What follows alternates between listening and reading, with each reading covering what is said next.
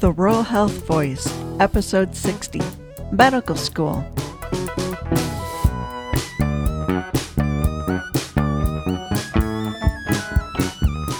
Welcome to the Rural Health Voice.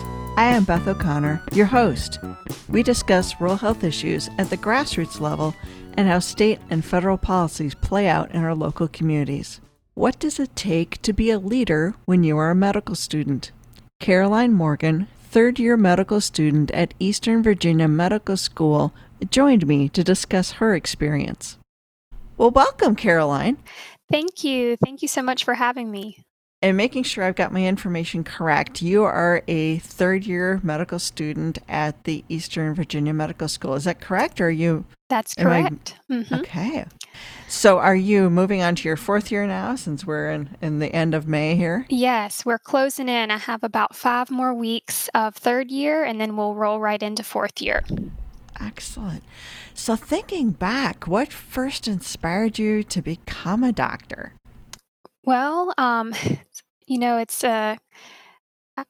many different things first inspired me, but I think what I kind of hone in on when talking about this is this experience I had. I believe it was the summer of my junior year in high school. I got to go on a trip to Guatemala with my church group, and I was just kind of going, not necessarily with the medical team specifically, but we did have a doctor come with us, actually from my hometown, the family doctor, Dr. Jones. And just getting to see him work with the people there in the small village, it was just really exciting to me. He provided them with a lot of just comfort when they kind of were facing unknown health issues. And just the compassion and the comfort that he could provide them was what initially got me thinking about going to medical school. And you are, of course, part of the Virginia Rural Health Association. How did you first get interested in rural health issues? Well, it's kind of an interesting story, I guess. I grew up in Gladys, Virginia, in southern Campbell County, so a pretty rural area. And when I came to medical school, though, I don't think I initially had the idea of really getting involved. I didn't really know, I guess, what was available to medical students and how to get involved in rural health issues. And then in the spring of my first year of medical school, I went to Bob Alpino's office. He's the Eastern Virginia AHEC director and also a VRHA member. And I went there because I was picking up I guess you call it a toll pass to go across to the Eastern Shore for a program I had been assigned to a mentor, a doctor over there. So I went to his office to pick up the tickets, and he gave me a VRHA pamphlet. We got to talking about rural health, and he gave me the pamphlet, and that's kind of how I first realized that I could become involved in rural health even as a medical student. And you became very involved. You not only joined VRHA, but you served as a student representative to the VRHA Board, and you even started a VRHA chapter at EVMS. That's right. Yeah, and why do you feel that it's important for health profession students to seek out those types of leadership responsibilities? Well, I think that sometimes it's easy to think that we can just wait until we're in practice. Outside of residence, finish residency, finish medical school, to get involved. But I think, it's such a long process. There's really no need to wait, and we can make a difference now, I think, even during medical school. And one thing that really I felt strongly about was that even for people who don't choose to practice in rural areas, which is the majority, I think that it's really helpful for everyone to understand the specific issues and challenges that rural patients face, because many of them will end up coming to specialists who are in urban areas for care, and being able to understand the challenges that they're going to face when they go home can, I think, really help the providers give better care to the patients. And speaking of giving better care, you were recently inducted into the Gold Humanism Honor Society, and congratulations on that. Thank you so much. And the society recognizes individuals for practicing patient-centered medical care by modeling the qualities of integrity, excellence, compassion, altruism, respect, and empathy. So that's quite an honor. Is this something that you applied for, or were you nominated by someone? How does that process work? It's a nomination process that I guess in the fall or early part of this year, they send out a list of all the students to all of the students in your class, and people are able to vote for people that they feel represent those qualities, and then they choose from the people who were voted for. And what does it mean to you to have that recognition from your peers?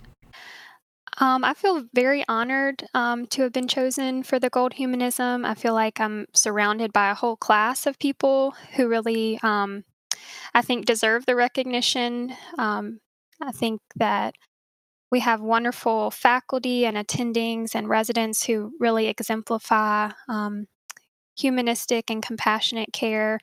And I just feel honored to be hopefully representing those qualities in the same way that I see our mentors representing them.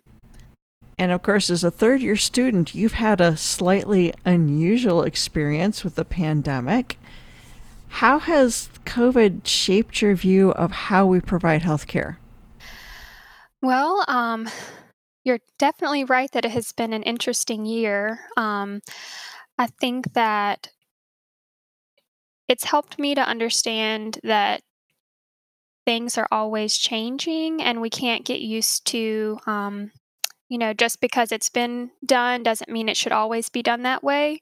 Um, I think it's kind of shown how we can provide care in different ways that might be just as good or even better. I'm specifically thinking of telehealth. I know it, of course, already existed before COVID, but I think has expanded a lot because of COVID. And specifically for rural areas, I think it can be extremely helpful. And maybe while COVID overall, I think, was something that we all considered a bad thing, there have been some good outcomes in promoting some things like telehealth that we might otherwise not have promoted as much. If a high school or college student is considering a medical career, what advice would you give that person? Well, I think a high school student, I would say, if you haven't already, try to do some shadowing in some specialties that you think you might be interested in. Maybe just starting out with primary care, either a family doc or a pediatrician or something like that, and just see what it really looks like on a day to day basis. Sometimes we have ideas of what things will be, but it's good to actually get in and see, is it actually what I think it will be like? And then, yeah, just in high school, just enjoy your time before you get to college and try to learn about the field. And then for a college student, I'd say continue on with, your studies and just do your best to study hard, but also remember that we're all people, and you have to just have breaks and time to rest and spend time with family. Um, yeah, just I think getting involved in a variety of activities. It doesn't have to be the classic. The classic things that you think of for extracurriculars, sometimes just something that really interests you, whether it's woodworking or playing a sport, intramural sport, or anything like that, that just shows people that you're a human too and you have things that you enjoy, I think would be a good thing to get involved in.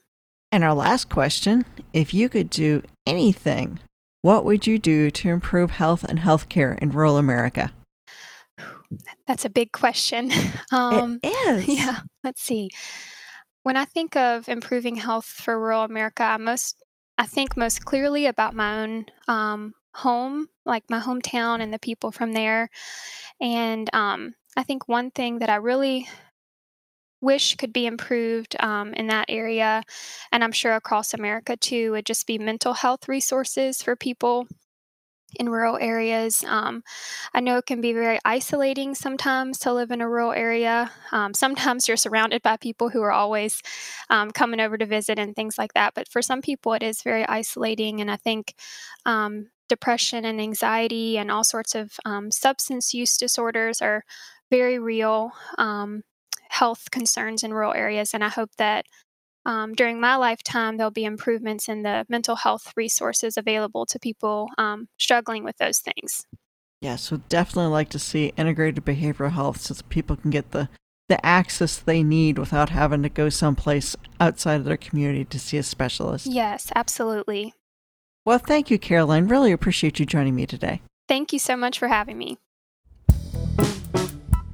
That's Caroline Morgan and her wish for improved behavioral health access. If you want to be part of the conversation about rural health, check out our upcoming Pride of Rural Virginia Community Conversations. Visit VRHA.org and click the Pride button at the bottom of the page. The Rural Health Voice is the podcast of the Virginia Rural Health Association. It is sponsored by the Virginia State Office of Rural Health and underwritten by the National Rural Health Association.